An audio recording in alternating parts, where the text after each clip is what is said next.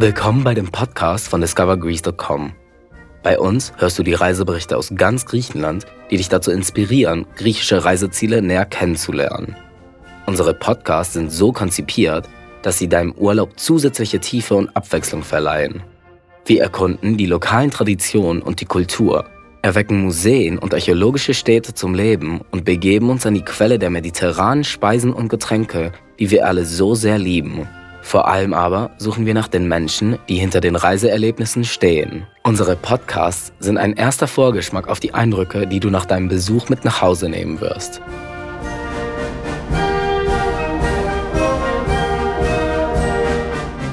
In dieser Folge erkunden wir die Geschichte und das Erbe einer faszinierenden Kunstbewegung.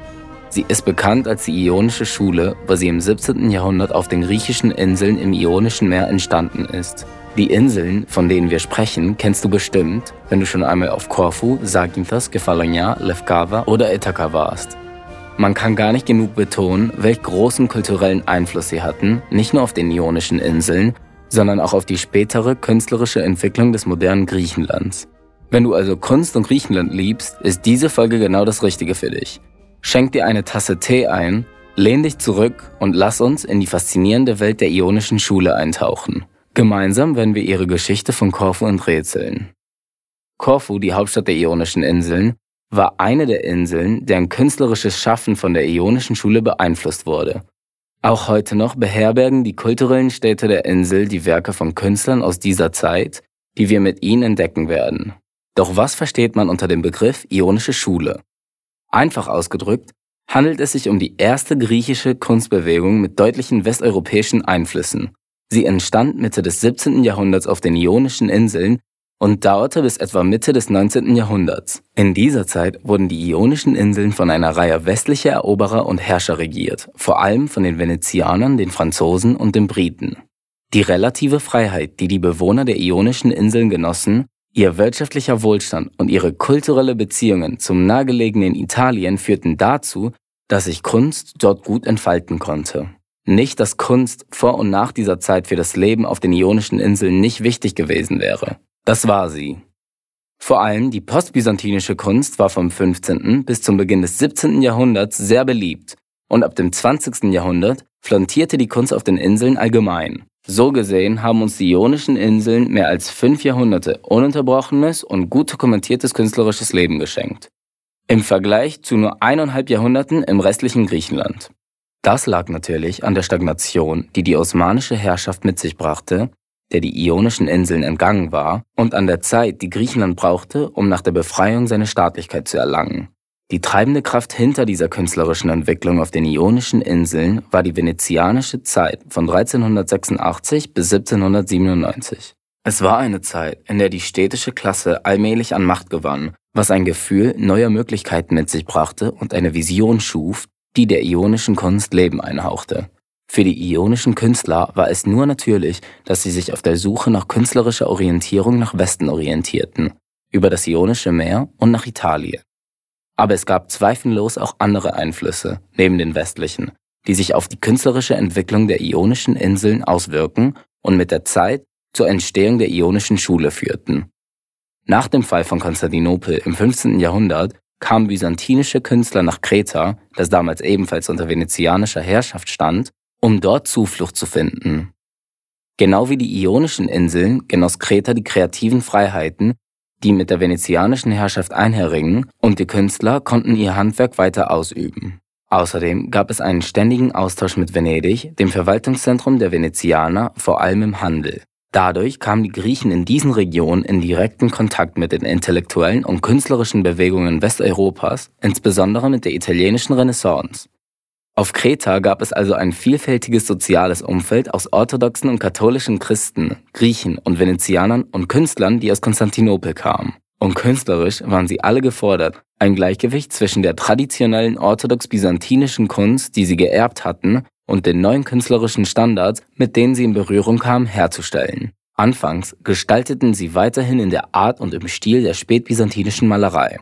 Doch unweigerlich begannen sie, die neuen Elemente der modernen italienischen Renaissance zu übernehmen.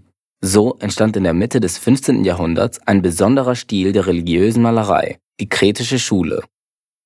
Diese Schule ist charakteristisch für die postbyzantinische orthodoxe Kunst, die eine Synthese aus der byzantinischen Tradition und der italienischen Renaissance und später dem Barock darstellt. Die kretischen religiösen Maler dieser Zeit wurden zum Meister dieser Kunstrichtung. Und je nach den Wünschen ihrer Auftraggeber malten sie mit gleicher Souveränität im italienischen Stil, den sogenannten alla Latina, oder nach der byzantinischen Tradition alla Greca. Sie konnten sogar westliche Elemente in ihre traditionelle Malerei kombinieren. Kretische Ikonen reisten überall hin, auch auf die von Venedig besetzten Ionischen Inseln und vor allem nach Korfu. Im Byzantinischen Museum von Korfu, das in der Divouniotischer-Kirche in der Altstadt untergebracht ist, hast du die Möglichkeit, die Werke einiger Botschafter der kretischen Schule zu bewundern, wie Michail Damaskinos, Nikolaos Zaforis, Konstantinos Giannis und andere Künstler der damaligen Zeit. Dann kam die Eroberung Kretas durch die Türken im Jahr 1669 und das abrupte Ende dieser Bewegung. Oder zumindest war es das Ende der Bewegung auf Kreta. Viele Maler aus Kreta zogen auf die Ionischen Inseln, insbesondere nach Zakynthos und Korfu, entweder um dort eine dauerhafte Heimat zu finden oder als Zwischenstation auf dem Weg zu ihrem endgültigen Ziel, Venedig. Auf diese Weise beeinflussten die Kunstbewegung der kretischen Schule das künstlerische Gefüge auf den Ionischen Inseln. Ende des 17. Jahrhunderts hatte eine bedeutende Gruppe von Künstlern bereits den Grundstein für diese neue Kunstbewegung gelegt. Dies sollte sich in der Malerei, Musik und Literatur widerspiegeln. Damit war der Stein ins Rollen gebracht, der die Ionischen Inseln in ein Zentrum der Kreativität und der kulturellen Renaissance verwandelte, das die Historiker später als Ionische Schule bezeichnen würden.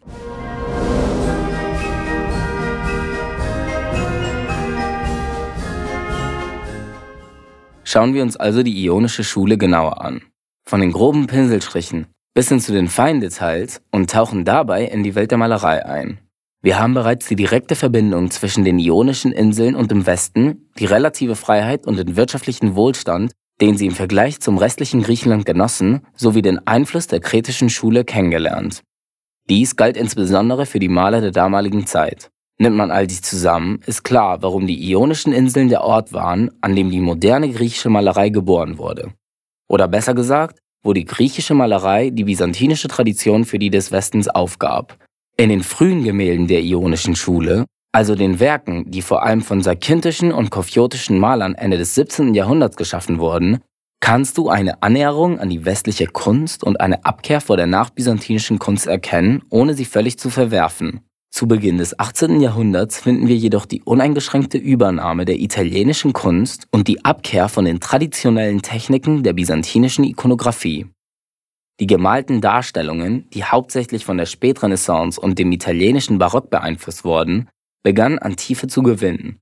Mit anderen Worten, sie bekamen ein Gefühl für den Raum in der dritten Dimension, wurden natürlicher und wiesen zunehmend weltliche statt anschließend religiöse Themen auf. Schließlich wurden neben der religiösen Malerei, die bis dahin dominiert hatte, auch andere Themen eingeführt. Porträts von Aristokraten und dem Bürgertum, kulturelle Szenen, historische Themen, Stillleben, Landschaftsmalerei und Aktmalerei. Sie alle nahmen einen wichtigen Platz in den Themen der ionischen Maler ein. Auch neue Techniken kamen auf. Die ionischen Maler gingen von der Verwendung von Eiern zur Verwendung von Öl als Bindemittel für Farbe über. Und anstatt Pappe zu verwenden, nutzen sie Leinwand als Malunterlage. Aber fangen wir mal ganz von vorne an. Der Wegebereiter für die Entstehung der Ionischen Schule der Malerei war Panayotis Doxaras, der von 1662 bis 1729 lebte. Doxaras stammte ursprünglich aus Mani im Süden des Peloponnes. Er ließ sich in Zakynthos nieder und beschäftigte sich mit der byzantinischen Ikonographie. Sein Stil jedoch entwickelte sich, als er auf der Durchreise zu den Ionischen Inseln einen kretischen Maler kennenlernte, der sich auf Ikonographie spezialisiert hatte, und er baute ihn weiter aus, als er sein Studium in Venedig fortsetzte. Anschließend kehrte er auf die Ionischen Inseln zurück, wo er in Zakynthos, Lefkada und Korfu lebte. Deutlich vom Westen beeinflusst, gab er nun die traditionelle byzantinische Ikonographie ganz auf und entschied sich für die westliche Kunst der Renaissance. Auf diese Weise wurden westliche Elemente vollständig in sein Werk integriert. Die ersten Beispiele für die Verwestlichung der Ionischen Schule finden sich in den Dekorationen an den Decken der Kirchen, die als Uranien oder Sopheta, was so viel bedeutet wie Himmel oder Dachboden, bekannt sind. Panayotis Doxaras entwarf die Himmel der Kirche Aios Peridon in Korfu. Und heute kannst du dir eine Kopie seiner Schöpfung ansehen.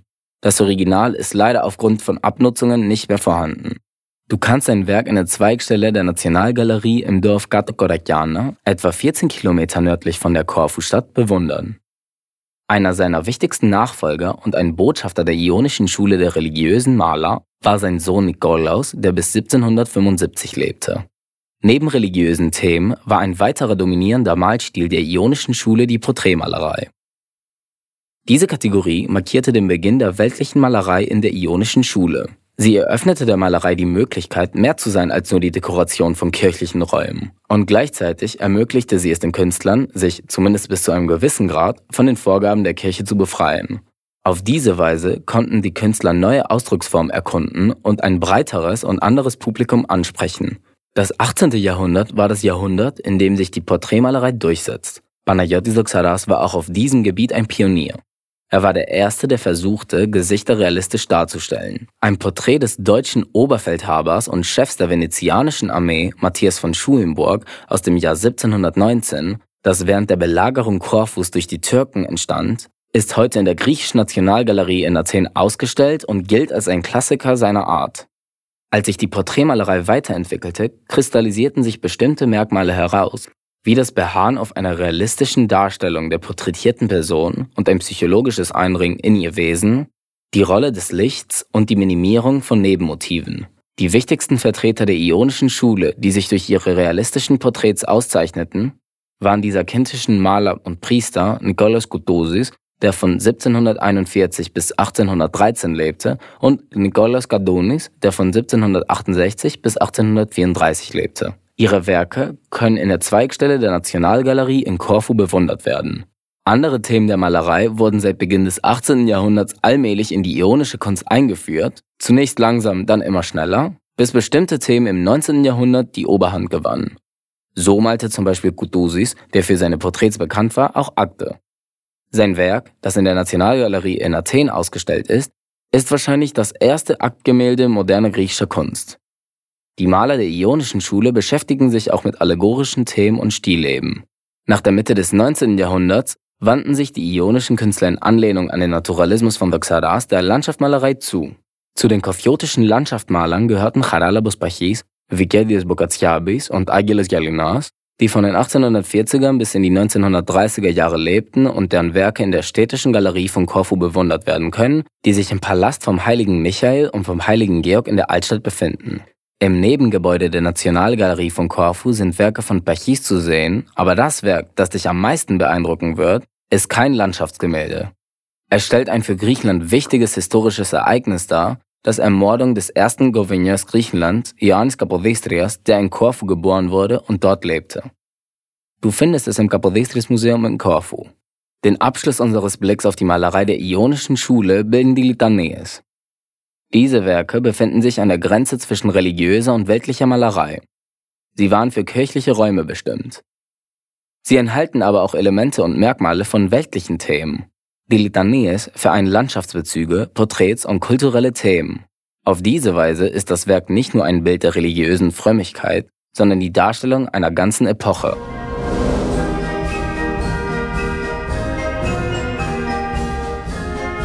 Von der Malerei geht es nun weiter zur literarischen Bewegung der Ionischen Schule. Genauer gesagt von den letzten Jahrzehnten des 18. bis zum Ende des 19. Jahrhunderts. Was die Literatur betrifft, bestand die Ionische Schule hauptsächlich aus poetischen Werken und orientierte sich an der Romantik. Im Mittelpunkt steht dabei ein gewisser Dionysios Solomos. Dionysios Solomos ist der griechische Nationaldichter. Er schrieb die griechische Nationalhymne und stammte ursprünglich aus Zakynthos. Auf Zakynthos gab es bereits eine poetische Bewegung, die von den Ideen der Aufklärung beeinflusst war, und diese war der Vorläufer für Solomos' eigenes Werk und den späteren intellektuellen Fortschritt der Ionischen Inseln. Seine produktivsten Jahre waren jedoch die letzten 25 Jahre seines Lebens, die er auf Korfu verbrachte. Er lebte dort von 1832 bis zu seinem Tod, und sein Haus in der Altstadt ist heute ein Museum, das seiner Arbeit gewidmet ist. In diesem Haus schrieb er sein wichtiges Werk Die freien Belagerten. Es gedenkt der Belagerung von Messaloghi während der Revolution von 1821 und wurde in andere Sprachen übersetzt, wodurch die Bewegung des Philhellenismus in Europa gestärkt wurde. Ein Teil des Werkes wurde später von dem korfiotischen Komponisten Nikolaos Marzaros vertont und wurde zur griechischen Nationalhymne. Solomos prägte mit seinen Werken die Ionische Schule der Literatur. Seine Gedichte befassten sich mit den großen Themen, die Philosophen und Dichter über die Jahrhunderte hinweg beschäftigt haben. Themen wie Freiheit, Natur, Religion, Tod und Liebe. Er war auch der Erste, der die Volkssprache als literarisches Mittel einsetzte. Dem von ihm geschaffenen künstlerischen Trend folgten andere ionische Dichter, die zu seiner Lebenszeit aktiv waren. Viele von ihnen haben sogar bei ihm studiert. Bekannte Namen sind Iakovos Polilas, der auch der Herausgeber von Salomos' Gesamtwerk war, Adonios Matesis, Gerasimos Markoras, Georgios Kalosroudas und Loretos Mavelis. All diese Dichter folgten also dem von Salomos definierten Ansatz der Ionischen Schule und ihre Werke zeichnen sich durch die ausschließliche Verwendung der demotischen Sprache, der Sprache des Volkes, aus. Gleichzeitig ließen sie sich von der italienischen Lyrik inspirieren, da die meisten von ihnen eine europäische, vor allem italienische Ausbildung hatten. Zudem preisen sie die Erklärung der griechischen Revolution und hatten eine idealistische Vorstellung von Kunst und Frauen. Ihre Werke waren erfüllt von der Liebe zur Natur, zum Menschen, zur Schönheit und von Pflichtbewusstsein, alles mit einer tiefen Aufrichtigkeit und Sentimentalität. Nach Salomos' Tod im Jahr 1857 folgten andere ionische Dichter, ob sie von seinem Werk beeinflusst waren oder nicht. Unter ihnen ragt Andreas Kalvos als der andere führende Vertreter der ionischen Inselpoesie heraus.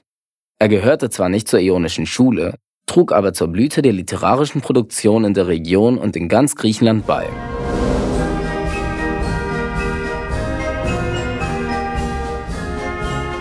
Und schließlich kommen wir zum dritten Aspekt der Ionischen Schule und gleichzeitig unserer Folge. Man kann nicht über die Ionische Schule sprechen, ohne Musik zu erwähnen. Musik ist ein zentraler Bestandteil der Identität der Ionischen Inseln, heute genauso wie zur Zeit der Ionischen Schule. Die Ionischen Inseln und insbesondere Korfu waren die erste, die durch die kultivierten Venezianer und vor allem durch das italienische Melodrama mit der Musik des Westens in Berührung kamen. Das San Giacomo Theater auf Korfu, das heutige Alte Rathaus, stand den großen Theatern Italiens in nichts nach. Rund 45 Opern wurden dort aufgeführt und es war ein Sammelbecken für Ideen und anderen Austausch zwischen italienischen und korfutischen Komponisten. Infolgedessen waren die ersten griechischen Komponisten ionische Komponisten, deren Haupteinflussbereich eindeutig die italienische Musik der damaligen Zeit war. Auf diese Weise beeinflusste die westliche Art der Musik, mit anderen Worten die klassische Musik, die ionischen Komponisten. Und vom 19. bis zum Beginn des 20. Jahrhunderts entstand die musikalische Strömung der Ionischen Schule mit Nikolaos Chalikiopoulos Marzaros als dessen wichtigsten Botschafter. Wenn dir der Name Marzaros bekannt vorkommt, liegt es daran, dass du ihn bereits in dieser Folge gehört hast. Er war der Musiker, der das Gedicht von Dionysios Solomos vertonte und damit unsere Nationalhymne kreierte. Aber jetzt wollen wir ihn ein bisschen besser kennenlernen. Marzaros war ein korfutischer Aristokrat. Und obwohl er in Neapel, wo er studierte, großen Einfluss hatte, beschloss er nach Korfu zurückzukehren und seine Fähigkeiten in sein Heimatland zu bringen. Er studierte Musik, hielt sich aber nicht für einen echten Musiker. Wenn es darum ging, Musikunterricht zu geben, was er sein Leben lang tat, verlangte er nie Geld. Unweigerlich bildete er viele ionische Komponisten aus und legte den Grundstein für die erste Generation von Komponisten der Ionischen Schule. 1940 gründete er das erste Philharmonische Orchester von Korfu, die sogenannte Philharmonische Gesellschaft von Korfu oder, wie die Einheimischen sie heute nennen, die Alte Philharmonie, weil so viele andere philharmonische Orchester folgten. Bei den Werken dieser ersten Generation von Komponisten handelt es sich hauptsächlich um Melodramen und Opern, zunächst nur auf Italienisch, später auch auf Griechisch, Klavierwerke und Vertonungen von Gedichten der Ionischen Dichterschule sowie Kantaten und viele andere Arten von Werken. Die zweite Generation, die von der ersten unterrichtet wurde, begann 1870 und umfasste einige der großen Musiker der Ionischen Schule, wie Spiridon Samaras, Iosif sowie Spiridon Kesaris und viele andere. Diese Werke wiesen eine große Stilvielfalt auf, die auf dem ionischen Stil der ersten Generation folgten, ihn aber mit anderer Musik, zum Beispiel der französischen, kombinierten. Zu dieser Generation gehörten viele Opern und Melodramen, aber auch symphonische Werke für Violine und Klavier, Lieder und Kantaten, aber auch Märsche, Walzer und Polkas. Nach der Vereinigung der Ionischen Inseln mit Griechenland ließen sich viele Komponisten auf dem griechischen Festland nieder, um ihre Musik dem Rest des Landes zu vermitteln. Und so wurden die Griechen, die an demotische und byzantinische Musik gewöhnt waren, durch diese ionischen Komponisten in den westlichen Musikstil eingeführt. Mit der Gründung des Athener Konservatoriums im Jahr 1871 gingen viele Ioner dorthin und unterrichteten Musik. Allmählich, ab Ende des 19. Jahrhunderts, begann die deutsche Musik, die bereits die großen Musiksäle Europas erobert hatte, nach Griechenland vorzudringen. Das hatte zur Folge, dass die mehr italienisch geprägten Musiker der Ionischen Inseln verdrängt wurden. So entstand ein Konflikt zwischen den Musikern der Ionischen Inseln und den deutschsprachigen Komponisten, der einige Jahrzehnte andauerte. Schließlich setzte sich zu Beginn des 20. Jahrhunderts die Musik der nationalen Schule in Griechenland gegenüber der Ionischen Schule durch. Glaube aber nicht, dass dies den Tod der Musik auf den Ionischen Inseln bedeutet. Die ionische Musiktradition überlebt und gedeiht bis heute durch philharmonische Gesellschaften, lokale Musiker und Dirigenten. Auf Korfu gibt es nicht weniger als 16 philharmonische Orchester. Die Tradition des kostenlosen Musikunterrichts wird bis heute fortgesetzt und Spielmannszüge und Musik im Allgemeinen sind ein unauslöschlicher Teil der kulturellen Identität der Insel. Es ist kein Zufall, dass die philharmonischen Orchester von Korfu auf der Liste des griechischen Kulturministeriums für immaterielles Kulturerbe stehen. Selbstverständlich muss Mazaros auch auf Korfu für seinen Beitrag zur musikalischen Bildung der Einheimischen gefeiert werden. Aus diesem Grund befindet sich im Gebäude der von ihm gegründeten Alten Philharmonie von Korfu heute das Musikmuseum Nikolaos Chalkiopoulos Mazaros, das du kostenlos besuchen kannst. Im Inneren wirst du die Geschichte des ältesten philharmonischen Orchesters von Korfu und in das Musikleben der Ionischen Inseln und Griechenlands im 19. Jahrhundert eingeführt. Dazu gehören alte und seltene Musikinstrumente, Schulbücher, Fotomaterial, Notenblätter, Tondokumente und Kunstwerke. Damit ist unsere künstlerische Reise rund um die Ionische Schule abgeschlossen. Wir haben uns mit Malerei, Poesie und Musik beschäftigt. Und wir sind von vorbyzantinischer Ikonographie zur italienischen Renaissance und Barockeinflüssen und von philharmonischen Märschen zu Walzern gelangt. Es war eine ganz schöne Reise. Wir hoffen, dass sie dir genauso viel Spaß gemacht hat wie uns. Außerdem hoffen wir, dass du bei deinem Besuch auf Korfu, vor allem in den Galerien und Museen, deine Augen und Ohren für die Ionische Schule öffnen kannst, die nicht nur die kulturelle Identität einer Region, sondern eine ganze Nation geprägt hat. Unsere heutige Reise wurde mit der Unterstützung von Ecos Resorts ermöglicht. An dieser Stelle verabschieden wir uns und hoffen, dass du diese Folge der Podcast von discovergreece.com genossen hast. Wenn du mehr über Griechenland erfahren möchtest, folge uns auf Spotify, Google Podcast oder Apple Podcast. Bis zum nächsten Mal.